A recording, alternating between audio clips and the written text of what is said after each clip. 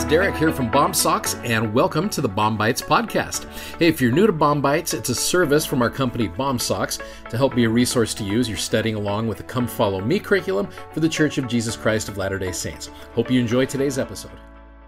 So we're concluding this week now after studying 1st and 2nd Timothy and Titus. We're now going to get into the book of Philemon. Now, before I get into that deeply, let me back up to our little verses that we started off the week with. One of the verses that we focused on was 2 Timothy 1, verses 7 and 8. And these are very well-known verses. For God hath not given us the spirit of fear, but of power and of love and of a sound mind. Be ye not thou therefore ashamed of the testimony of our Lord. I've heard this quoted many times. In fact, President Gordon B. Hinckley, prophet years ago, said this. He said, I wish that every member of this church would put these words where he might see them every morning as he begins his day. They would give us the courage to speak up. They would give us the faith to try. They would strengthen our conviction of the Lord Jesus Christ. I believe that more miracles would happen over the earth. So be not therefore ashamed of the testimony of our Lord. Now, one of the things that we forget in these verses, in fact, I've seen many people just kind of gloss over this very phrase, and I think this phrase might be one of the most important things in here.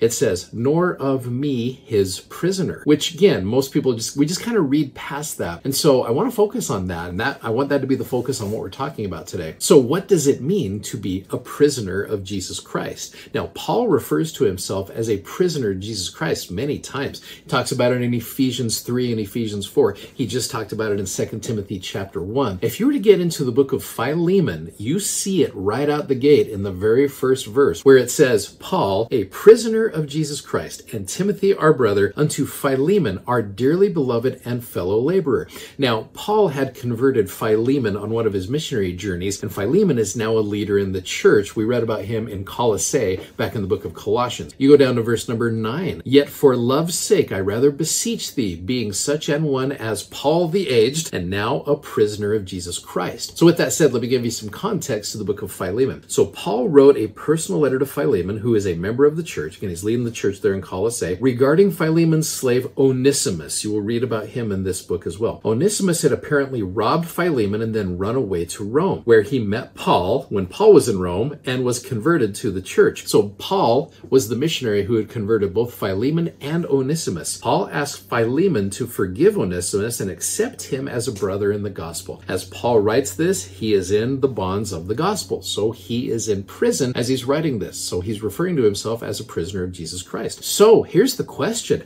How do we get ourselves arrested? How do you, can you think of any more wonderful confinement to being a prisoner to Jesus Christ? Well, let me help us understand how that works out. So I want to back up to a very familiar verse of scripture. You go to Matthew chapter 11, verses 29 and 30, where the Savior says, take my yoke upon you and learn of me, for my yoke is easy. Now, you know a yoke, it's something that holds oxen or two oxen together, or two individuals are together working towards this. The word yoke literally means to link, join, unite, or connect. Now, what is it called when you and I link, join, and unite and connect ourselves to Jesus Christ? That is called covenant making.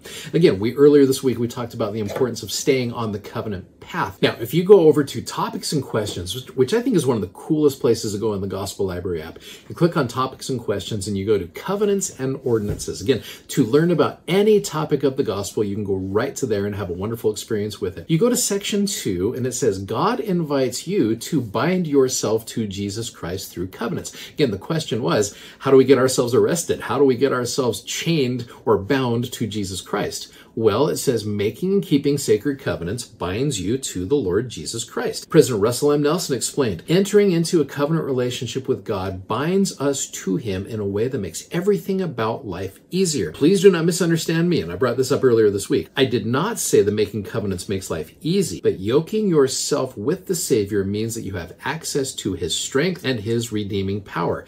Everything in the gospel of Jesus Christ is designed to prepare you to follow him and be more like him, to connect yourself to him. Elder Bednar stated, covenants and ordinances are the building blocks that enable us to build our lives upon the rock of our Redeemer and his atonement.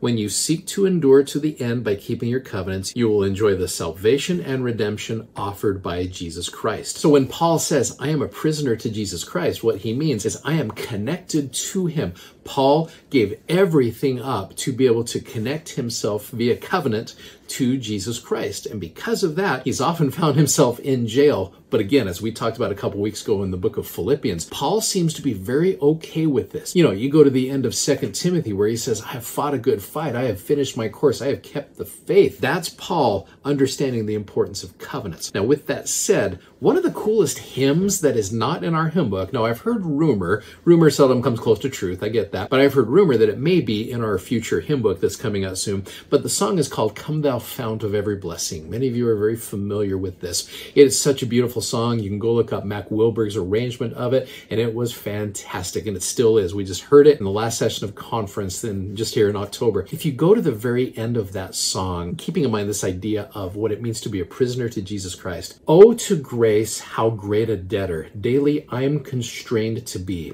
Let thy goodness like a fetter. A fetter, by the way, is a foot chain. That is something that connects us to. In fact, oftentimes prisoners would be attached to their jailer, or they'd be attached to a wall or something like that. Prone to wander, oh, Lord, I feel it. Prone to leave the God I love. Here's my heart. Oh, take and seal it for thy courts above. How do we get arrested? Well, what we do is we turn ourselves in. That's what we do. We make and keep sacred covenants with our Heavenly Father in Jesus Christ. And those covenants, Elder D. Todd Christofferson loves talking about covenants, and particularly binding ourselves to the Lord through those covenants.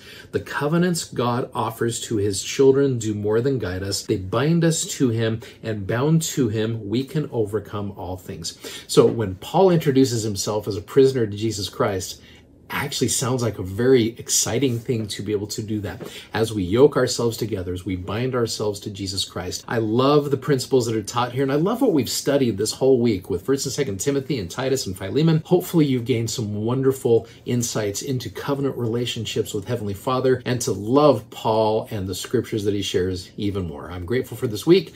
Thanks for sharing it with us. If you'd like to check out our video that goes with today's podcast, you can find us on YouTube, Instagram, and Facebook by simply searching BOM-SOCKS. That's BOMSOCKS. And be sure to check out our amazingly comfortable gospel-themed socks at BOMSOCKS.com. Thanks for listening, and hope you'll join us again for more episodes of BOM-BITES. Godspeed, and have a great day.